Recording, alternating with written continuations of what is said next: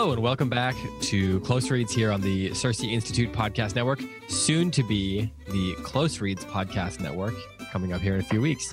I'm here. I'm David Kern. I'm here with Tim McIntosh. Are you the OG of Close Reads? One of the OGs of Close Reads, Tim? Oh yeah, I am one of the OGs. Yeah, thank you. And we are joined this week by an OG himself, perhaps not an OG of Close Reads, but an OG himself, Adam Andrews from the Center for Lit. Adam, thank you for joining us this week. It's my pleasure. What's an OG? Oh, it's a slang term. It means original gangster. Ah, very good. Original gangster. So Adam's a new gangster. NG. I'll take it. Just in a different hood. Yeah, right. So we are here to talk about Shirley Jackson's The Lottery. Are you both, like, before this show, were you familiar with this story? Adam, were you? Yeah. Very. Okay. Yeah, we were talking about that before we went on, how it's something of a staple, I think, of American high school English class reading lists, isn't it?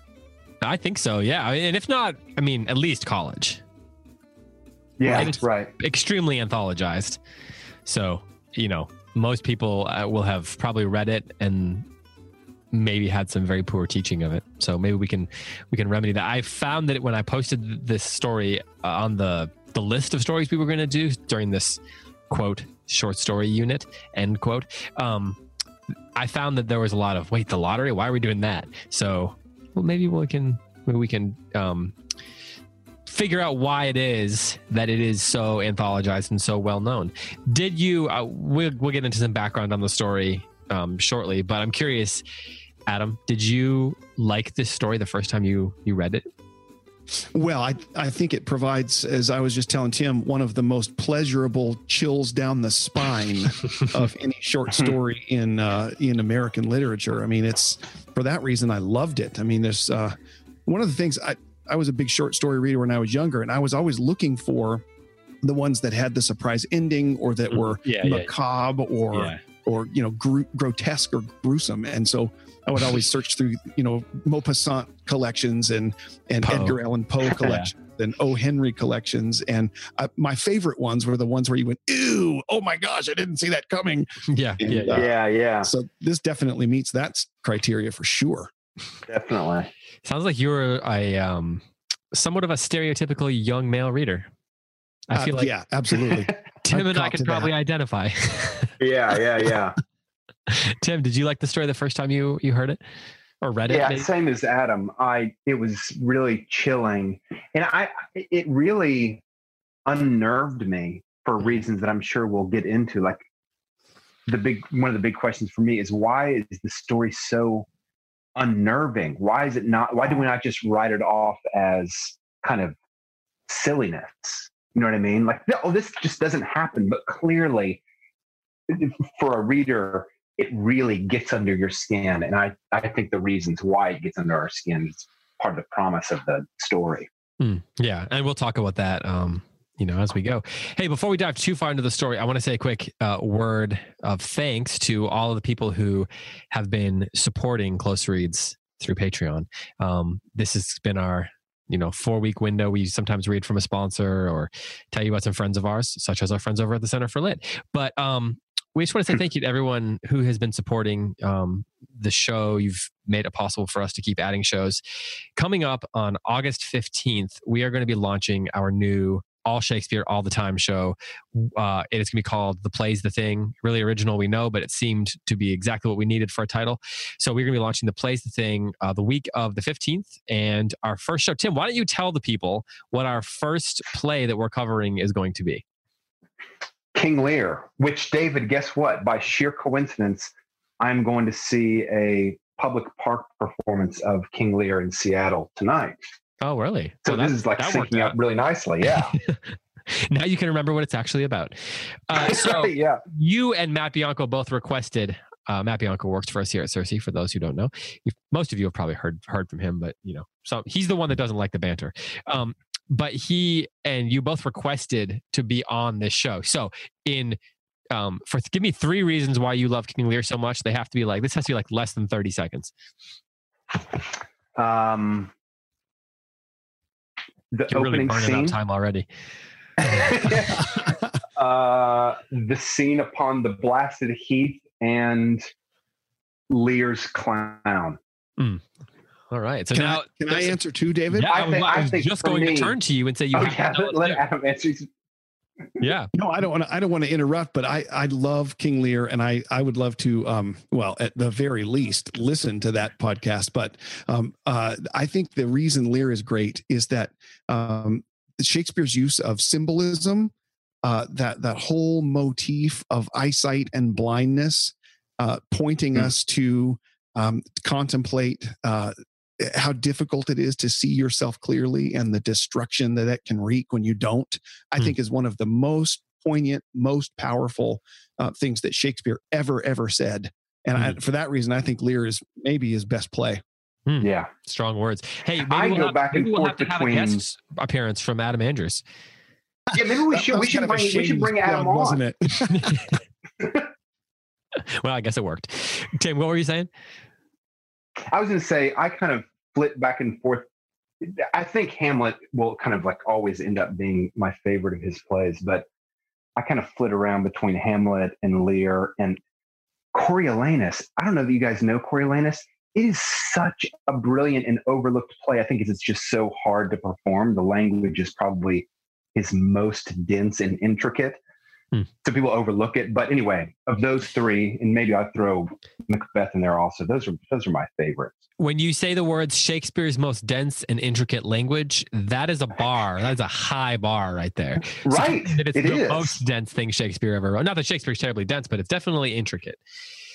Yes. Okay, so we're going to do King Lear starting in the middle of this month. We'll do that for 6 weeks. We'll do 5 weeks of a discussion on each act, and then at the end we'll do the Q&A episode, and then after that we're going to jump into Much Ado About Nothing, and then we're going to jump into Henry V. So we're going to kind of have that cycle as long as there's enough plays within each kind of genre. That we're going to do a tragedy, a comedy, and a history play in that cycle, and we'll mix it up here and there because there's not as many like history plays as there are tragedies, for example. I don't think, although the history plays there's actually quite a few. One of them there's less of. So there's that. And then also starting next week, we are going to be doing a discussion of, we're going to begin our discussion of Wallace Stegner's Crossing to Safety. So we're going to read the first, I think, 3 or 4 chapters of that. And Heidi and Angelina will be joining me for that discussion. So we've got a lot of stuff going on. We've got a movie discussion podcast coming out shortly. I'm not going to give any more details about that, but be on the lookout for that. And we're also going to start having some monthly poetry discussions. And in August, we're going to be having a discussion about Emily Dickinson. So be on the lookout for that as well. All right. So that's the business out of the way. Thanks again to everybody who has been supporting Close Reads on Patreon. And because of you supporting it, we can add all these shows and do all this extra stuff. And our hope is that you will listen along with us, read along with us where you can. But also, especially for the Shakespeare stuff and the poetry, also, we really want to be able to provide resources that people can turn to. If you're going to teach King Lear or Much Ado 2 years later, we'd still like that to be something that's available to you that you can come back to when you're teaching it. So that's why we're going to go through all the plays, and we're going to look at as many essential poets as we can, in addition to all the discussion of great novels that we've been doing. And then down the line, we're going to be doing Great Gatsby towards the end of 2018. And we will be having some special guest appearances on those episodes by Adam Andrews. So we asked you about that, right? I'm not just dropping you in. No, I'm totally down. That sounds good. So that'll be a great time. That's one of your favorite books, as I recall. So I'm it very is excited. indeed. Yeah.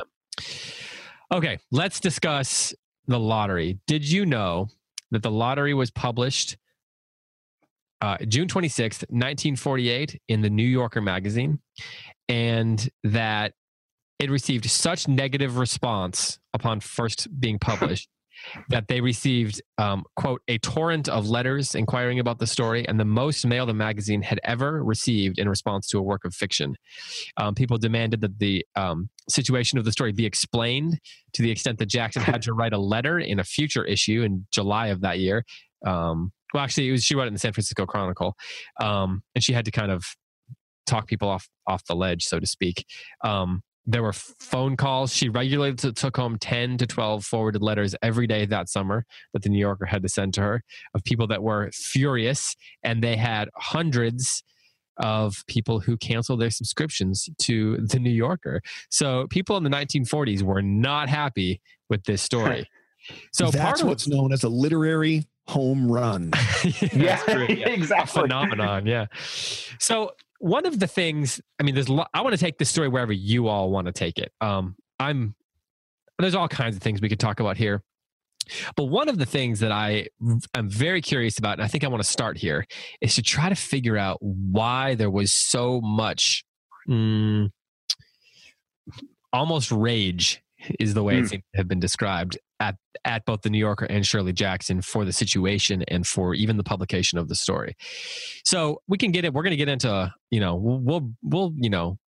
we'll analyze the story, so to speak, and we're going to talk about it in depth. But I've been wrestling with why that is, why that got that kind of response. So either of you jump in right there. Like, did you feel this sort of rage, the disillusionment with it when you read it? Doesn't sound like it. Tim, what do you think? It bothered me. I don't know that I was enraged at you didn't write a letter to Shirley the editor? Jackson. No, I didn't write a letter to the editor. But it really, really affected me when I read it. I assume I read it in college. Mm-hmm. So you were like 20, 18, 20, something like that? Yeah, something like that. And I will make a stab at why I think it provoked such a response. I think the biggest reason is it is, number one, it is a completely irrational event. There's no, other than kind of like the habit, the tradition of the lottery happening in this town, and as Jackson writes, in other towns, there's no perceptible cause. There's not an injustice that's being righted. Yes. I see what you're saying. Basically, people are pulling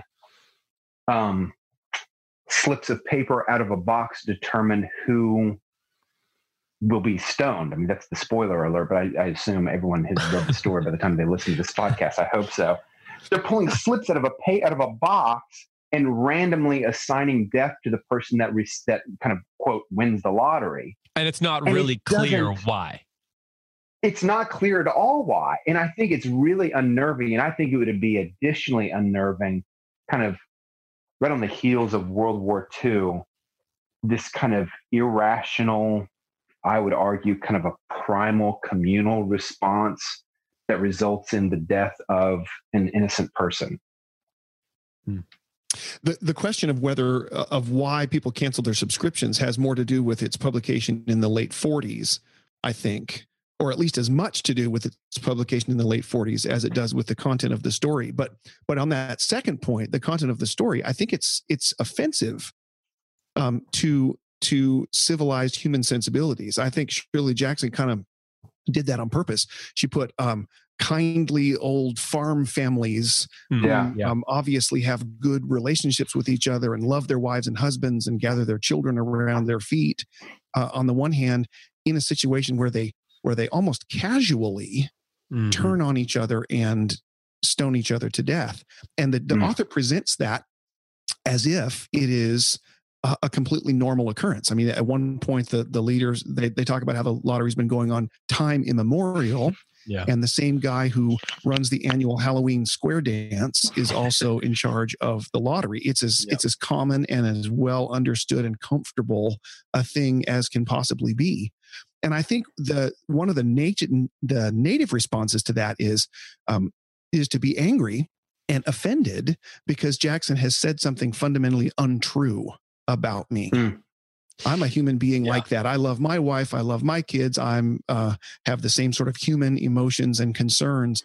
And what she's suggesting, without even so much as raising her voice, is that people just like me can casually stone each other to death. Yeah. And I think the response she might be looking for is that I would be offended by that. Yeah, I was thinking as I was reading about, and then you mentioned that they're just kind of regular old farm people.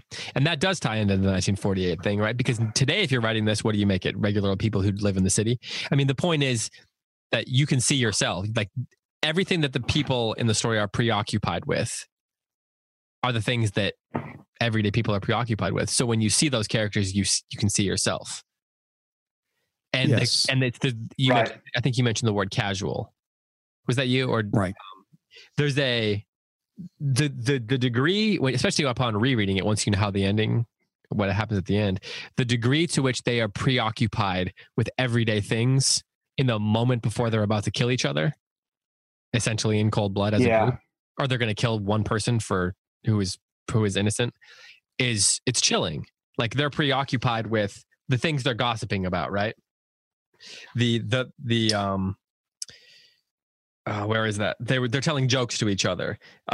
They're preoccupied with getting Mrs. Hutchinson's preoccupied with getting the dishes done, right? She's like, you're not going to get me out of there before I get my dishes done. The children are playing in the dust, and the girls are gathering together. And Mrs. Summers, they're talking even about the box itself, about how it's growing shabby and they need to construct a new one, and as if it's like the Christmas tree stand and they're going to light the town's Christmas tree. Yeah, there's a psychic dissonance between how casual they are about it, and it's not that they're ignoring the lottery. Like you said, they're looking at the box and wondering whether we ought to redo it, make it new or whatever. They're not ignoring it.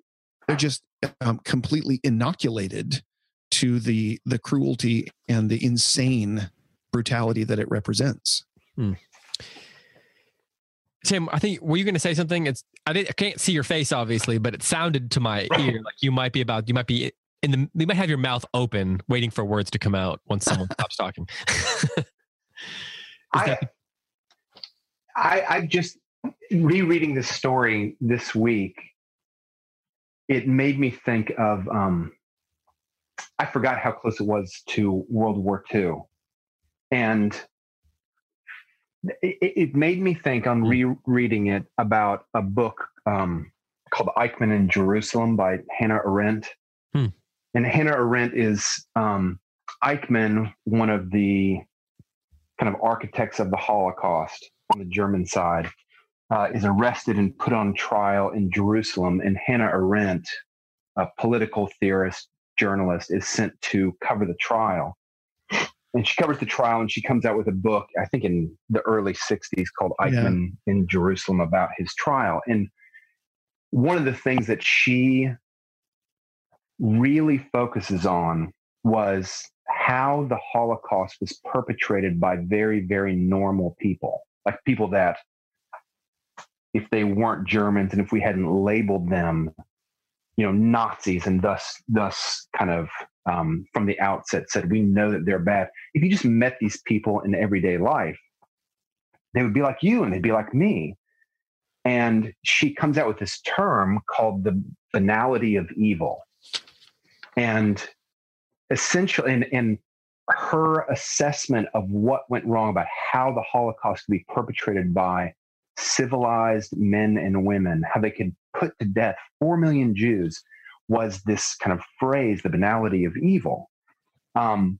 People just did their duty. They just did what they were told. They just kind of looked the other way. And for Arendt, all you really needed was kind of, to oversimplify, orders from above and a series of people below who were willing to just go along with it. And I think there's something about the lottery that really, the banality of evil that Arendt mentions, I think that we're seeing that in the lottery. Yeah, I definitely agree. It predates Arendt's book by 15 years or so, but it's the same idea. And I think that's Arendt got a huge pushback for her book too. There were people just as offended by her book on Eichmann as were offended by Jackson's short story. And I would say for similar reasons. I mean, they read Arendt's book and say, what, are you accusing me of being a potential Nazi? What are you talking about? Right. It's necessary that Hitler be a monster. He has to be an insane monster. He has to be different from me fundamentally. Of a different sort of being than me. Right. And then that brings comfort to me if I think of him as a different order of being, some sort of demonic force, not a human being. Yeah, I agree. So do you think, one of the things that is easy to talk about in the story is what do we think that Shirley Jackson's trying to say exactly? And is there something deeper or more specific that she's trying to say other than, kind of this could happen to any of us. People aren't that good. Is there something more specific? We could talk about that. But then I also am curious if you think that some of the ways that she does that are like, she's a little, I don't know if I would say on the nose, but she's very, certainly very purposeful with a lot of the symbolism, even the things that the names mean, the name she chooses, the time of the year that she chooses, all that kind of stuff. Do you think that it's obviously skillful, but do you think that it's a little bit too, a little too political or a little too or even a little bit or something like that? Yeah, but even a little bit too obvious. Well, that's a good question. I think that has to do, though, maybe with the genre. I mean, there's not a lot of time to be subtle in within the limits of the short story. I mean, if you think about the great short stories you've ever read, they get right to the point and are a little bit heavy-handed, maybe compared to novels that take up the same theme, for example. Right. Yeah. So maybe she can be forgiven due to the constraints of the genre. Yeah. I was just looking as I was looking up something here. I just realized that it was published on June 26th, 1948. And then the story begins on June 27th. So right. I wonder, you assume that she and at least the editors plan that. So it goes in the New Yorker, and by the time it comes to your mailbox, it might be the day that you're reading it. Might today. Be yeah. Right. Yeah. Right. Yeah. Right. So that adds to what you were saying earlier, both of you, about how this could be, you see yourself even in the setting. Like you're like, oh, you read that. You're like, right. Oh, that's today. Where is this happening right now? Is like, right. Is almost the implicit question there. I think so. So early on in the story, she sets the setting for us. It's the morning of June 27th. It's clear and sunny with the fresh warmth of a full summer day. The flowers are blossoming profusely and the grass is richly green. Obviously, I switched the tense there, but just imagining ourselves, being there. Is this an example of this is one of those examples where I'm wondering, is this just she's getting right to it, the limitations of the story, or is even from a craft perspective, is the way that she's presenting the setting, the date, subtle in the right sort of way, or is it a little kind of knocking you over the head, do you think? I think she has she has dynamite waiting for us at the end of the story that I think she can afford to be very, very direct. I mean, and I think it's good craft. The day your story begins on a day that's like every other day. The sun is shining, the grass is green, the children are in school. Yeah, I love it. I think rereading it, knowing what awaited me at the end when she started off on this blissfully sunny day, I said, oh no, I know she's setting us up. And I think it starts wonderfully. I don't find it heavy-handed at all. No, but it does jump right to the point, though. Into the first paragraph, there's only 300 people in this town. The whole lottery took less than 2 hours, so it could begin at 10 o'clock in the morning and still be through in time to allow the villagers to get home for noon dinner. So we know at the end of paragraph 1, this is going to be about scheduling and executing the lottery and then getting back to our lives. That theme is going to run through the whole thing, that juxtaposition of our normal, casual, oblivious lives on the one hand, and this lottery, which is some sort of interruption on the other. I also, just from a craft perspective, like that you used the word execute there. That was an apt word choice. But it also creates sort of an expectation for the reader. You kind of are getting the sense, okay, this story most likely is going to be over by noon. We're going to be done with the story by noon in the story. So we know we're not going to be stretched out or dragged across a lot of time. But, June 27th is also right at the beginning of the summer solstice. I actually wonder when the date was for the summer solstice in 1948, now that we mention it. But there's, that's the time of, in ancient times, that was a pretty, a lot of sacrifice goes time on of the year. Yeah.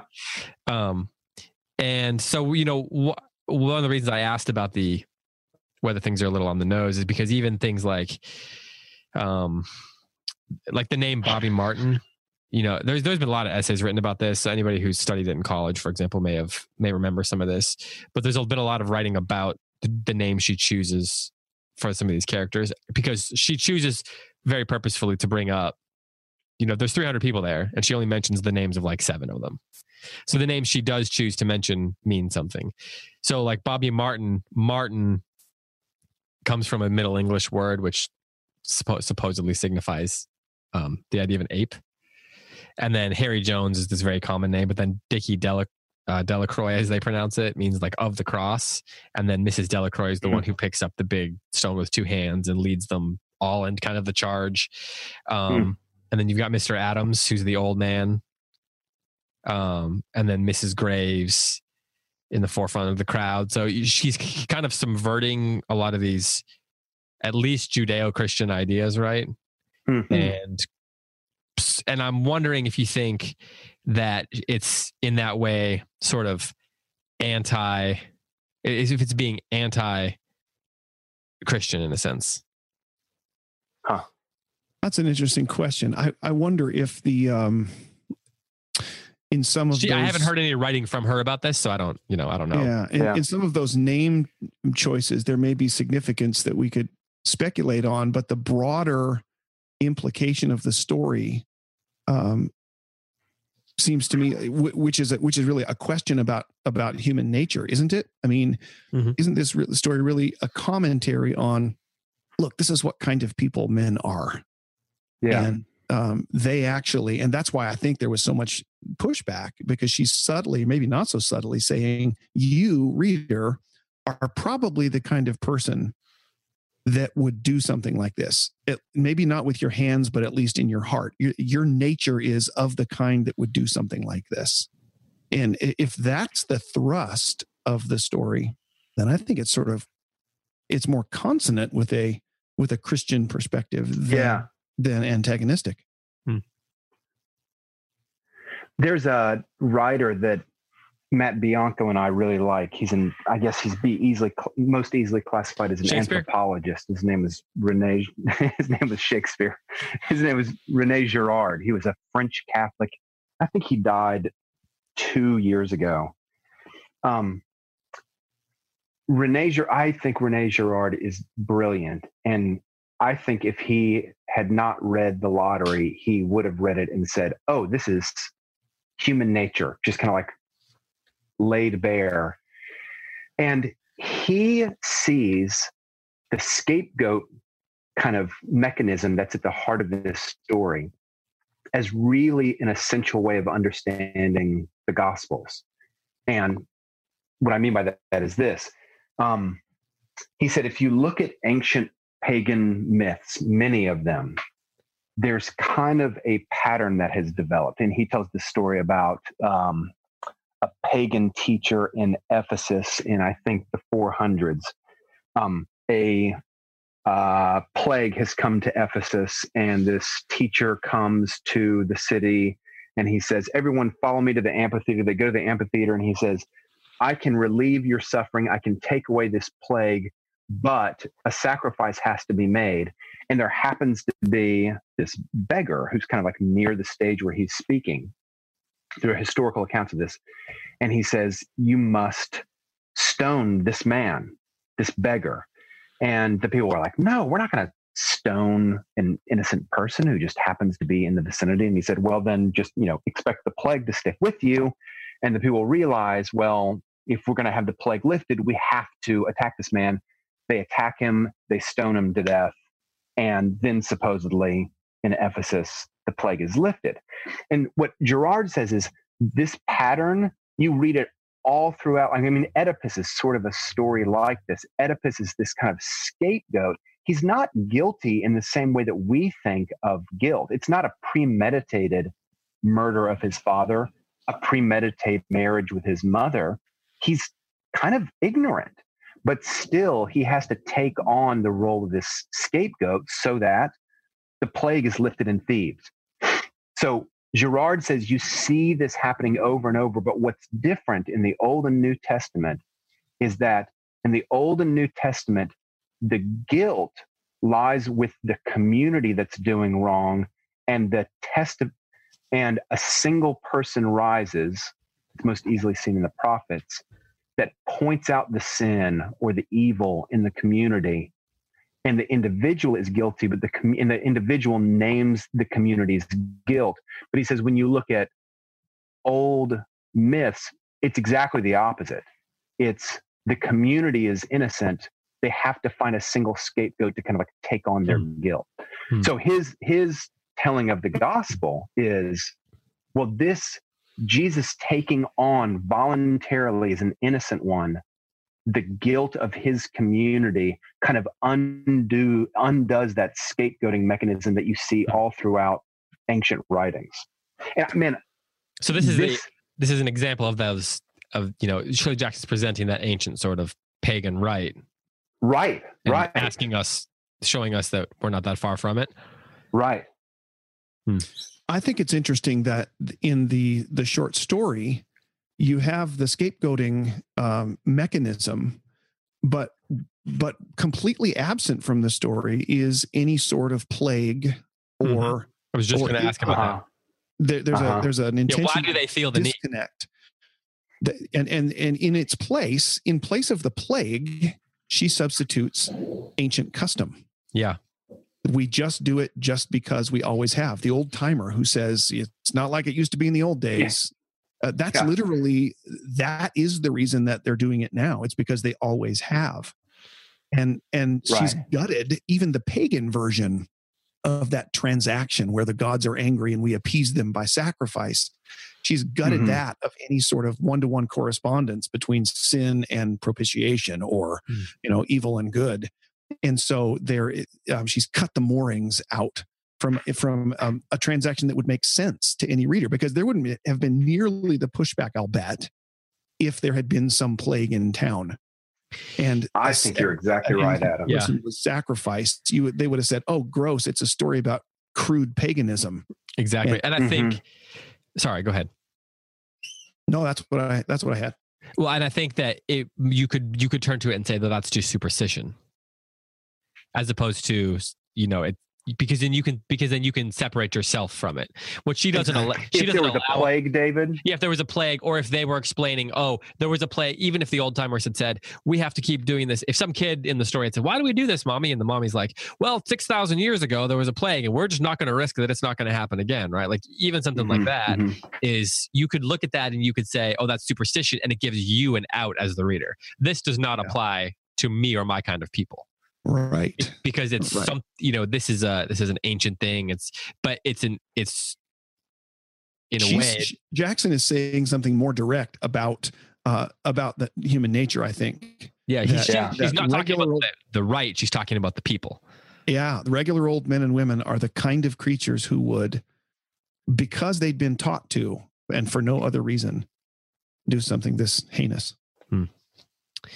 Hey, so one of the reasons I brought up, you know, whether she's a little on the nose about stuff and, you know, how you can look at the seasons and the names and all those kind of things, is because I'm curious how either of you would approach this in a classroom. Like, how would you approach those sort of, you know, the sort of archetypes and the sort of, you know, the sort of elements of the things that we could look at if we really wanted to break it down. And I'm curious how you know, let's just say you're looking at it with 17-year-olds. Let's hypothetically speaking, there's 15 of them in a group. Maybe it's online or it's in a classroom, whatever it is. There's 15. We'll say they're all Christians or from your community. How are you going to approach this story? Both the sort of challenging nature of it, the sort of thing, the way it makes students squeamish, and then also sort of those on the nose metaphors and, you know, analogies that she's putting there for us. And that's a big question, I understand. And we're talking about literary pedagogy in general now, but this is the kind of story that I think our instinct is to either look at one or the other. Either you tend to look at, okay, I've got to be able to explain this to my students. So I'm going to pull out, oh, this is what the seasons mean. These Right. are all the names mean, so I can explain it. Or I'm going to look at the squeamishness, the squeamish aspects of it, and we're just going to kind of wallow in them for a while. And it seems like to me, those are a little bit of opposite ends of the spectrum approaches. So I'm curious, and Adam, I'll ask you this first, how you might begin approaching a story like this. And I think there are some similarities between this and a lot of O'Connor's work, which we all love. Yeah, I think so too. And I think I would always begin, if I were at the head of a class, by saying, let's see if we can't identify a protagonist in the story. I mean, since it's a story, so it partakes of a particular genre of art. It's a story about some sort of main character that you're supposed to identify with, whether it be a single person or a group of people trying to achieve something. And you know, it's interesting you mentioned that, because I was thinking a lot about protagonists when I was reading it again. Carry on. Yeah. So a really good question for this story is, who's the protagonist, and what makes you think so? Yeah, and you could come up with, the answer is not obvious, and therefore a really good pedagogical tool, I think. Yeah, I kept thinking, wait, is there someone I'm supposed to be rooting for here? Like, is there someone? And that's not what a protagonist always is. But I kept asking myself that, like, who am I supposed to feel empathy towards here? Yeah, exactly. Because, and by the end of the story, you sort of focus on Mrs. Hutchinson. But earlier on, you don't so much. But not at the beginning. It seems to me, looking at the whole story as a unit, that the town itself is a person trying to accomplish something through this lottery. And that may be a profitable way to look at the structure of it. Okay, so would you point that out, or so you'd ask that question? I'm sure you'd have a little discussion in the classroom, and then let's just say and I don't mean to go all into like this isn't meant to be a teacher's guide show, but this as I was reading, I got curious about this, and you guys are both expert teachers, so I thought, hey, I'm going to ask. So once you've sort of started that discussion, then where does your instinct say that you'd be headed next? Well, probably something along the lines of, what are the obstacles between the protagonist and the goal he's after, and how are those obstacles surmounted in the story? I mean, just some basic questions of structure. Yeah. Leading to a question about, once you kind of have clear what the details of the story give you on those questions. What is the author trying to say about people? Given the fact that she's telling the story of this protagonist, whoever that is, trying to accomplish this goal, whatever that is, over and against these obstacles, whatever they are. And then the question, does it happen? Are they successful? Is he successful? Is she successful? Why or why not? And that kind of questioning and that kind of thinking about a story like this, I think, is almost always profitable, leading to an answer to the question, what is she saying about our society, about human nature, about what is a man? Those kinds of questions. I want to say it was at the conference, and I want to say I was talking to Ian. For those listeners who do not know, Ian is Adam's son and a good friend of mine.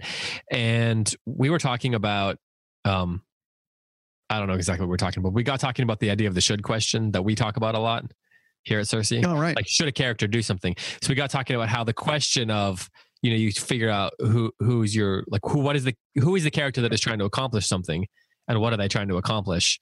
And one of the questions that can follow on that's kind of interesting is, well, should they be attempting to accomplish that? Because there's a lot that, it takes you a slightly different direction, I suppose. But just because they're trying to get something doesn't mean that they should be. and in this case, if the protagonist is the town trying to choose someone to execute, Jackson is obviously answering that should question for us right in front, saying, look, guys, you're supposed to be uncomfortable because this is horrible what's going on here. Yeah. They should not be doing this. Yeah. Tim, would your tact in the classroom be similar, or I mean, this might be a personality thing a little bit, but where would you start? I think a story like this, if I had time, I'd probably read it aloud to the class, and I think I would very just ride slowly, the river. dramatically, so as to use as much of the class time as possible. No. I think it probably would take 15, maybe 20 minutes to read. And if it's the student's first reading of it, I mean, they're going to respond. And I think just kind of putting the raft on the river and hearing the students hearing the students respond and helping them try to understand why they're responding that way, I think would be lovely.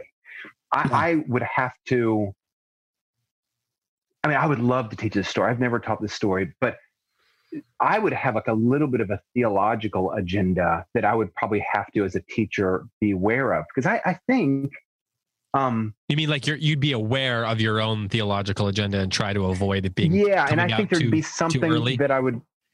Yes, that's right. But just to state what my theological agenda is, I think I come from the Protestant tradition, and I think Protestants are excellent on the individuality of sin. Sin is something that individuals do. But I think that Protestants are not strong on the corporate reality of sin. Like the kind of, Herman Ritterboss is this Reformed writer that I love. He Tim's talks dropping about some names today. Yeah, I kind of am. I ordinarily resist that, but I just really love this story, and I just think it touches on a profound reality that is often neglected. Anyway, Herman Ritterboss describes both sin and redemption as supra-temporal modes of existence, which is just a big fancy way of saying to participate in the life of grace, to participate in the life of sin is not just an individual volitional choice. It certainly is that, but it's also to participate in a way of being. And I think that Shirley Jackson's story, kind of shows the protagonist or the antagonist is not a single person. You can't point to any one person as the wrongdoer. It's a corporate wrongdoer. It's the town. And why are they doing it? Not because they have any ill motives. They're not trying to, they don't seem to be angry with Mrs. Hutchinson. They seem to recognize that she's innocent, but they are participating in this mode of existence that is absolutely like complete darkness. It's just awful. Do you think that there is any sign of grace in this story? Any sign of the possibility of change? Or is the lack of that part of the punch? I would say the latter, David. There's a couple of characters comment that, nearby towns have discussed the idea of getting rid of the lottery altogether. Yeah. But the old timer squashes that kind of conversation pretty quickly. And you don't get the sense that anything like that is on the horizon for this town. And you also don't get the sense that there's any realization among the characters that such a change would be for the better. In fact, the only protest against the lottery comes from Mrs. Hutchinson herself, who's trying to get off on a technicality. She doesn't even dispute that the lottery is the right way to go. She just doesn't want to be the one getting stoned. You can imagine that they ignore it so well that you can imagine they hear that every year. That the same sort of pushback. I don't get the sense in this story that there's the breaking down of the protagonist's system of values, like in a Flannery O'Connor story. When the violence comes in to wreck the sinner's assumptions so that he can be prepared for grace. I don't get that sense in this one.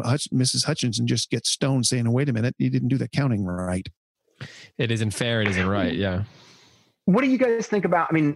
Is it possible that the grace of the story is in the kind of unmasking of this reality? Could you just say, well, it doesn't happen in the story, but the fact that the story is told is kind of a glimmer of like a parable, of some sort of grace that exactly. Now we can see it. Well, to the extent that any unmasking of human nature qualifies, then yes, I would agree with that. Because I think at the bottom, this story is just basically a statement about, look, this is what kind of people human beings are. Yeah, they would do this. Do you think that there is any kind of a flaw within the story, that there's not not even a moment of grace, but that the resolution is sort of lacking. So, I mean, we know the resolution is that she dies and they continue on. But is that a flaw? Yeah, I don't think so, David. I mean, let me just propose a very clumsy addition to the end of the story. Let's suppose that Shirley Jackson said, and that was the year that whispers began that perhaps they should discontinue the lottery.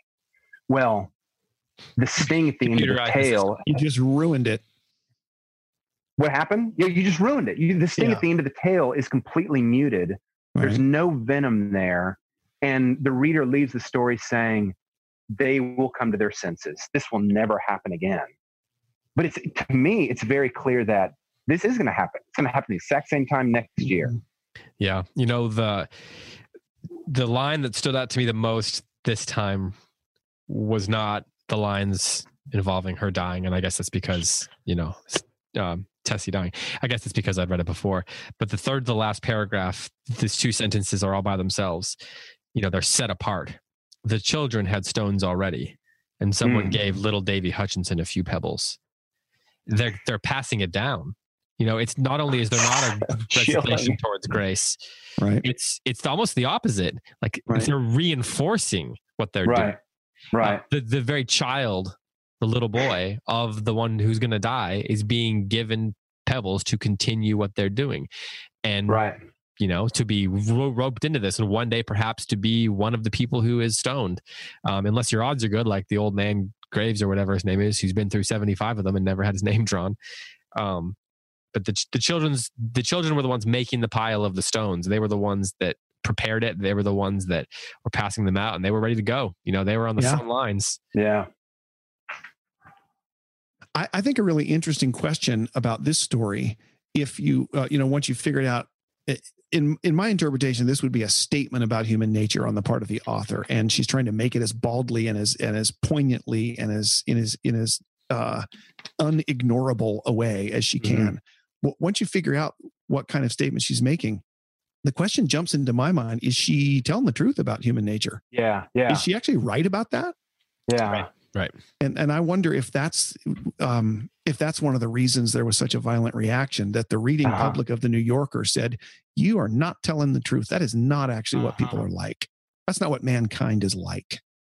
And I think that question makes this story relevant.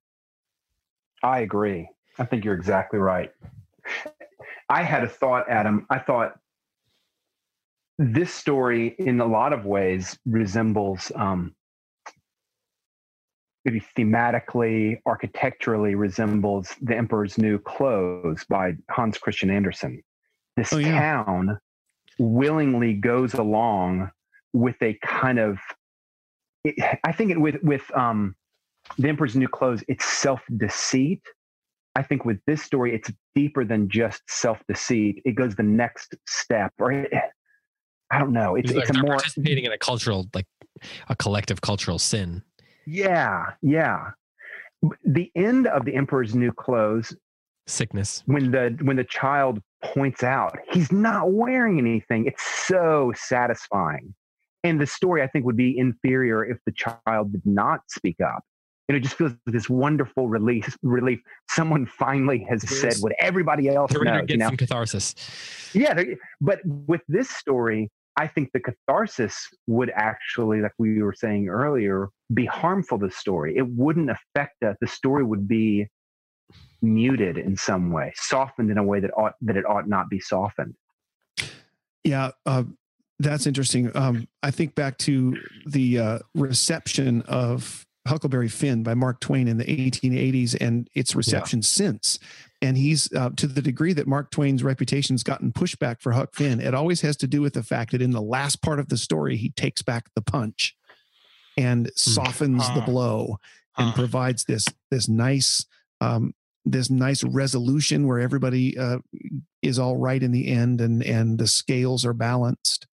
And before that last section, Twain was doing what Shirley Jackson is attempting with colors flying. He was laying into the society around him, saying something much the same as what she's saying, for no reason at all, just because of ancient custom.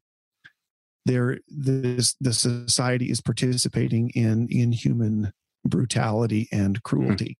And there's a parallel to The Emperor's New Clothes there as well. I think you're onto something, Tim. Somebody in that novel stands up and says, he's not wearing anything. Yeah. And in this story, there is nobody like that. And I think that, again, that's probably the reason that it has endured in singularity because of that lack. You wonder if it's generated so much vicious hate mail to Shirley Jackson. Yeah, exactly. You wonder if had the Emperor's, the Hans Christian Andersen story, had that scenario gone on for 3 or 4 generations, whether there still would have been somebody either brave enough or observant enough to notice that he wasn't wearing anything. Because here, right. This is the generations are going on. They've been sort of cultivated to see things in a certain light, in a certain way. And so they don't have there's not someone available to them, such as a child, to point out the error of their ways. But had it maybe had the Emperor, had that scenario, had he been wandering around the streets naked for a little longer and they all joined him, that would probably lead to other problems. But it would be it might be a different scenario there, and there might not have been a person to point out the obvious, right? Yeah. Brave enough to do so, or dumb enough, youthful enough, I guess. Yeah. One of the things, David, I know we have to put a bow on it pretty soon, but I think part of what Jackson points out, though not overtly, is what at the root is the reason that the town continues to stone the winner / loser of the lottery. Why do they continue to do this? I think a kind of flip answer would be, well, it's tradition. Okay, well, but why do people continue to do traditions, even traditions like this, that are awful? And I think there's this deep sense in us that is both a good thing and a bad thing. And by us, do you mean all? It's a sense of all human beings. We want to belong.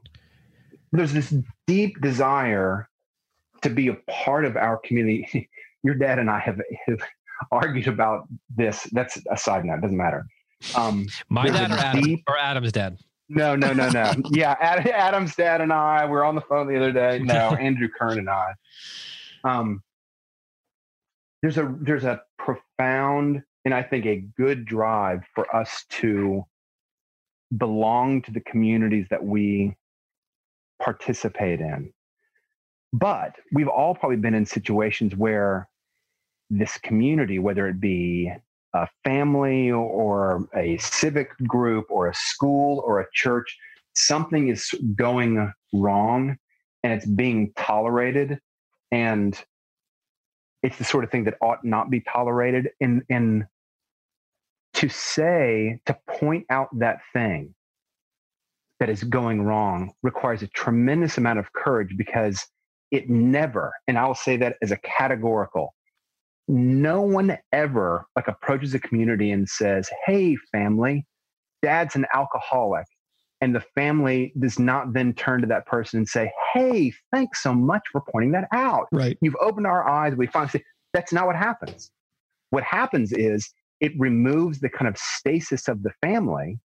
Everyone's just kind of tolerating the situation of, dad's alcoholism, as painful as it is.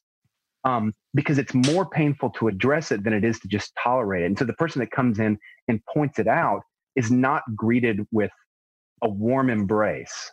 They become, in essence, the problem.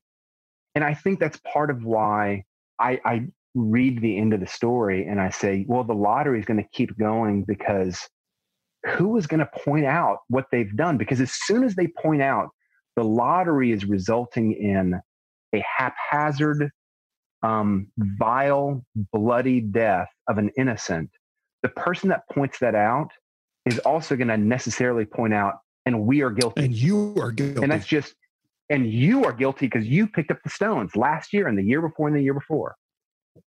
And Yes. I did, to get far enough to be able to acknowledge it for everybody else, you have to get you have to get to the point where you can admit and acknowledge it about yourself, and then somehow get past that. Right. Yeah. Right. I'm the guilty one. I did it last year. I did it the year before. Yeah, I've been doing this And my whole life. I mean, everybody I love is guilty. Right. Of it. Adam mentioned the King Lear, this motif of blindness and seeing. I mean, I think that's I agree with Adam. It's one of the central reasons why that play is so powerful, and the difficulty that Lear has in seeing himself and his own mortality and kind of brokenness and his own guilt. Yep. It's the sad triumph of the story. I mean, it's a very, very sad conclusion, but there's a glimmer, at least for me, Adam, there's a glimmer that Lear has seen himself finally, and he can't undo what he's done, but he sees himself. Yeah. In fact, in Act 5, in the line I'd call the climax of the play, he says, "My eyes are not the best, I tell you straight." And we see that he finally figures it out. Oh, my problem is my own blindness. Aha. But it's too late by that time, of course. Right. So do you think, now I got to read this story and look first to see if she references blindness in any way. That's one thing I've had before. Do you think there's anything to the, like, that speaks to this, to the black circle on the white paper? Like, that's what I was trying to, I was wondering if there's, like, if that's a metaphor for some of the things that we're discussing here. It might be something Treasure Island as an allusion to Treasure Island. Yeah, you beat me to it. That's just the black spot. That's all that is. Wait, I don't know. I don't remember that from Treasure Island. That's the whole thing about Treasure Island. Remind me, it's been a million years. I'm an old man, David. Billy Bones gets the black spot from his old mates, telling him that he's been court-martialed among the pirates. Oh. It's a little piece of white paper with a black spot on it. But of course, that does tie these people into the brutality of the marauding pirates, right?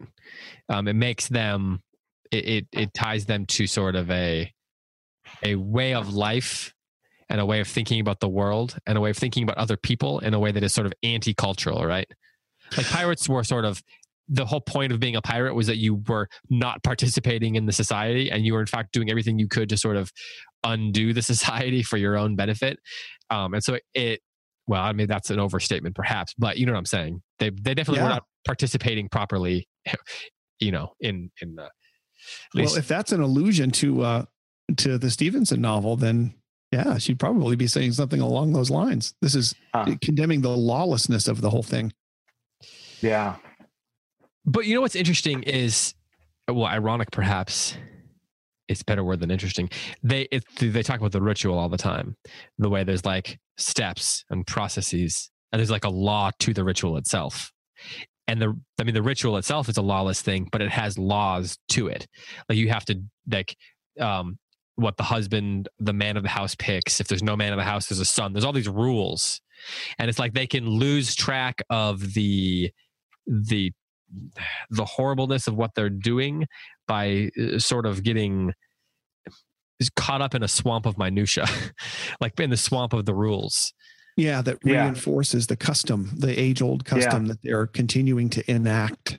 And that emphasizes for me what we said a few minutes ago, that it's been severed from any sort of reason, any sort of ill that's trying to be wrong that's trying to be righted, or plague that's trying to be averted. The rules themselves become their own justification over time. And that's a pretty biting social critique from Jackson. Yeah, yeah. And boy, that makes me think of Eichmann in Jerusalem. I mean, so much of his justification for what he did was, well, he was following procedures. Exactly. Yeah. In the lottery, they're just following procedures. Yeah, there's some things we could talk about in relation to our own culture right now, eh? I think so. Is something springing to mind, David? Well, many things, but I'm just thinking in terms of, it's even things like, so right now there's this controversy going on. I don't know if you're either you follow college football very closely. There's this controversy going on at Ohio State University, right? Where there's this assistant coach who seems to have physically abused his wife over a number of years. And the head coach it appears that he knew about it and that he was basically saying, these are the kind of things we take care of in-house. So I was thinking about how you look at a lot of the scandals that come up in sports over the years, whether it's the Penn State scandal, the sexual abuse scandal. You even, things that are reoccurring, we're hearing about them again with the scandals in the Catholic Church. But it's particularly true in sports, I think. Like when there's a problem with an institution, the ritual is, or the tradition is, you solve it in-house and you take care of it yourself, right? So this head football coach, he says, we're going to keep this in a house. We're not going to get rid of him because we can take care of it, right? And they view that almost forces them to view justice in a very different way. Like it skews the way you think about the best way to handle. But you've always done it that way, right? Like we've always felt like we had the authority to take care of that. So we know that maybe this isn't, like, if you stop and think about it, you think, oh, well, obviously this needs to be taken care of in some way that's proper, but you've always done it this way.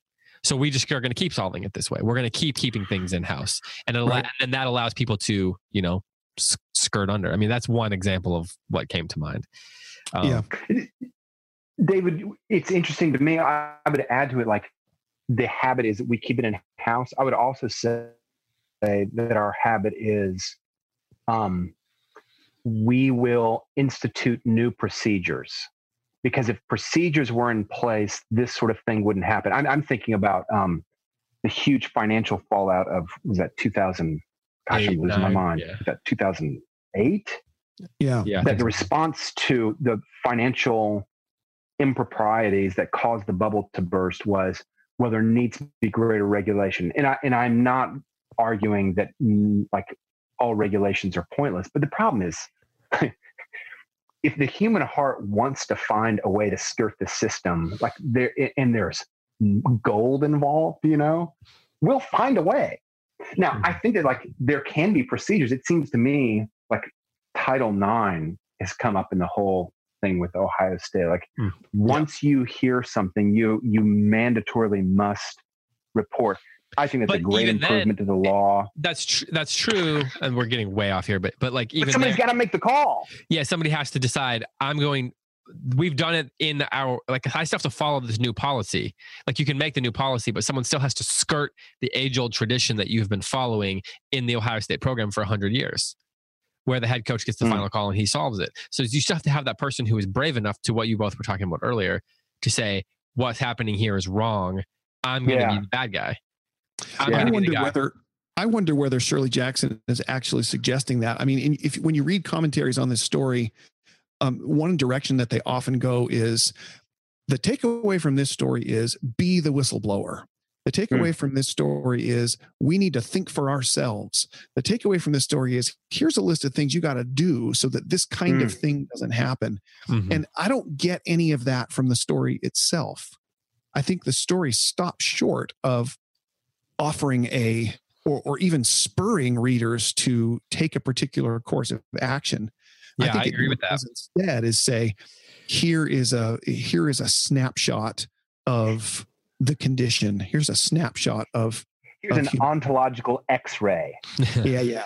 I do think it causes you, the thoughtful reader, to say, to kind of ask yourself, what would I do if I was in this situation? And then hopefully, I assume most readers, your first instinct is to say, oh, I would definitely, not have anything to do with it.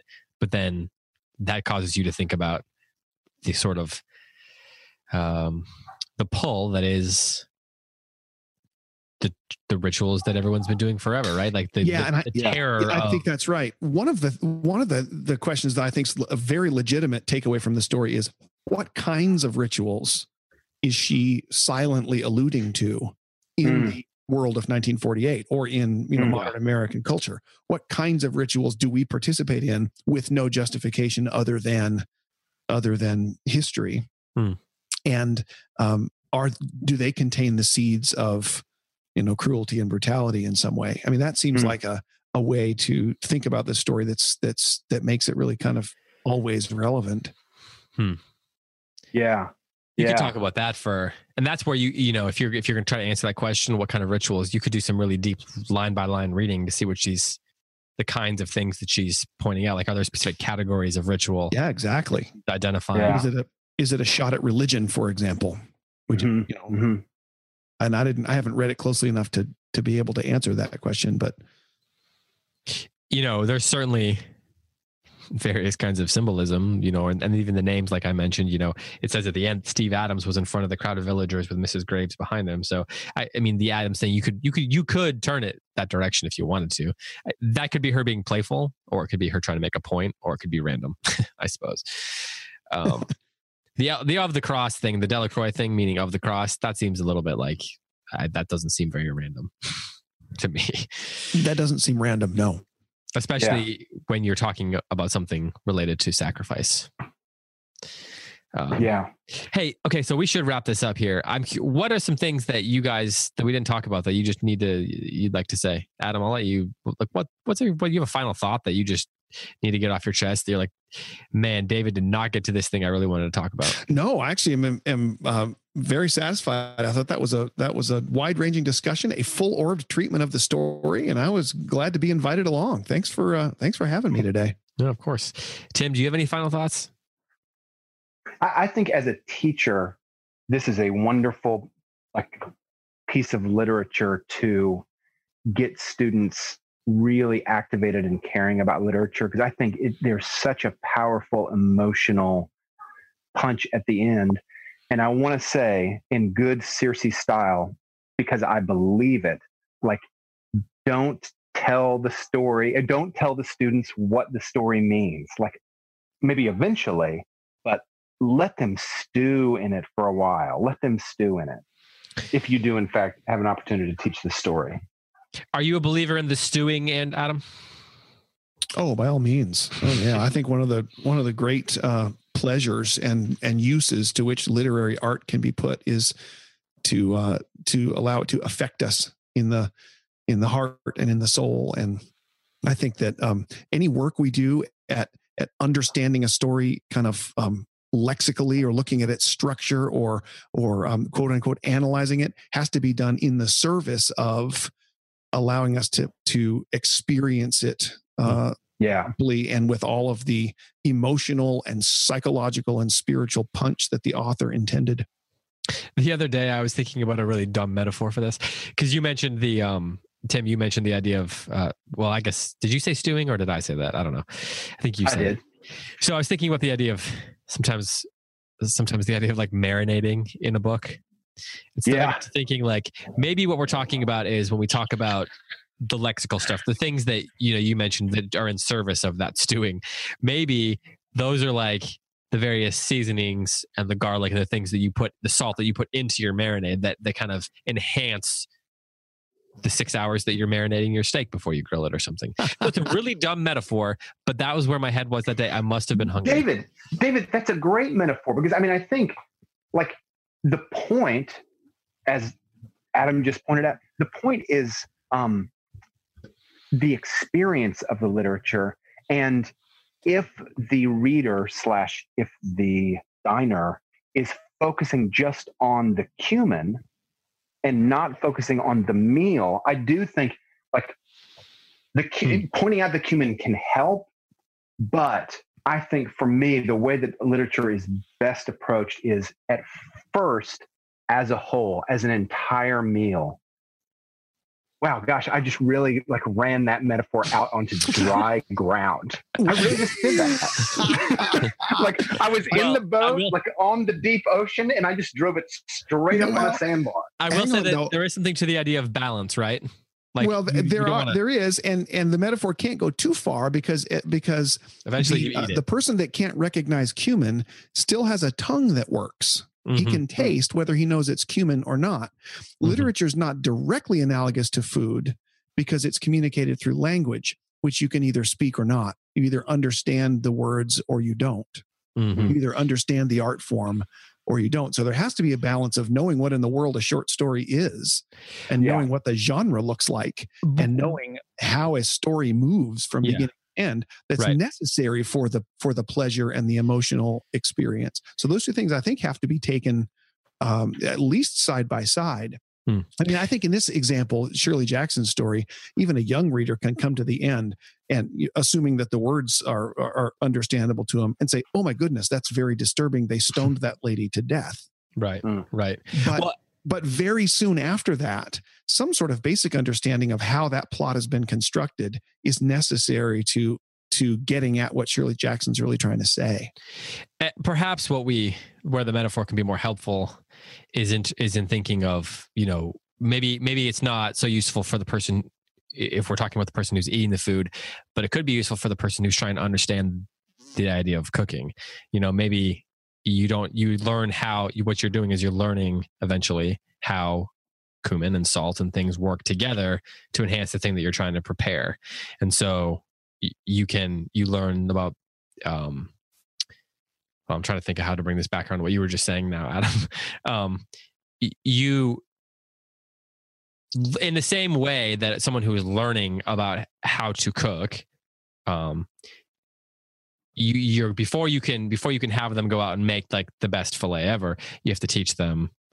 I don't know if people are marinating their fillets though. You have to teach them how things work together, about balance and about the way that our tongues experience thing, and the way that way that the different flavors and the different things work together. And in the same way, the person who is trying to understand how fiction works has to understand how all those different elements work together as well. So maybe the reader is more like the person who is learning how to cook than it is the person who's eating the meal afterwards. I would go with that for sure. Okay, one final question here, and we could beat that metaphor into the dry ground for a long time. Do you both think that this story deserves to be as high up on the canon of American literature as it is? Like, it's one of the most anthologized, most taught, most widely read, most famous stories in American literary history. Do you think it deserves to be held that high in that high esteem? Tim, you mind if I go first? Please. I would say that because it came out in 1948, at the very beginning of the Cold War, in a particular historical period fraught with particular kinds of intellectual and political and social issues, and because it's short and pithy and so powerful and caused such a stir, that I think it's probably earned its place. Beyond its role in its own time and place, I'm not so sure. And I think there are probably greater works from other times and places that handle some of the same universal themes even more profoundly.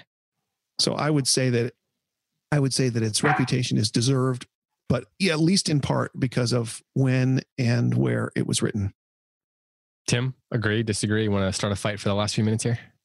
I think that so there are two ways in which there are two reasons why something gets anthologized. Adam just mentioned both of them, just for clarity: historical importance or kind of intrinsic value, like just the merits of the literature in itself.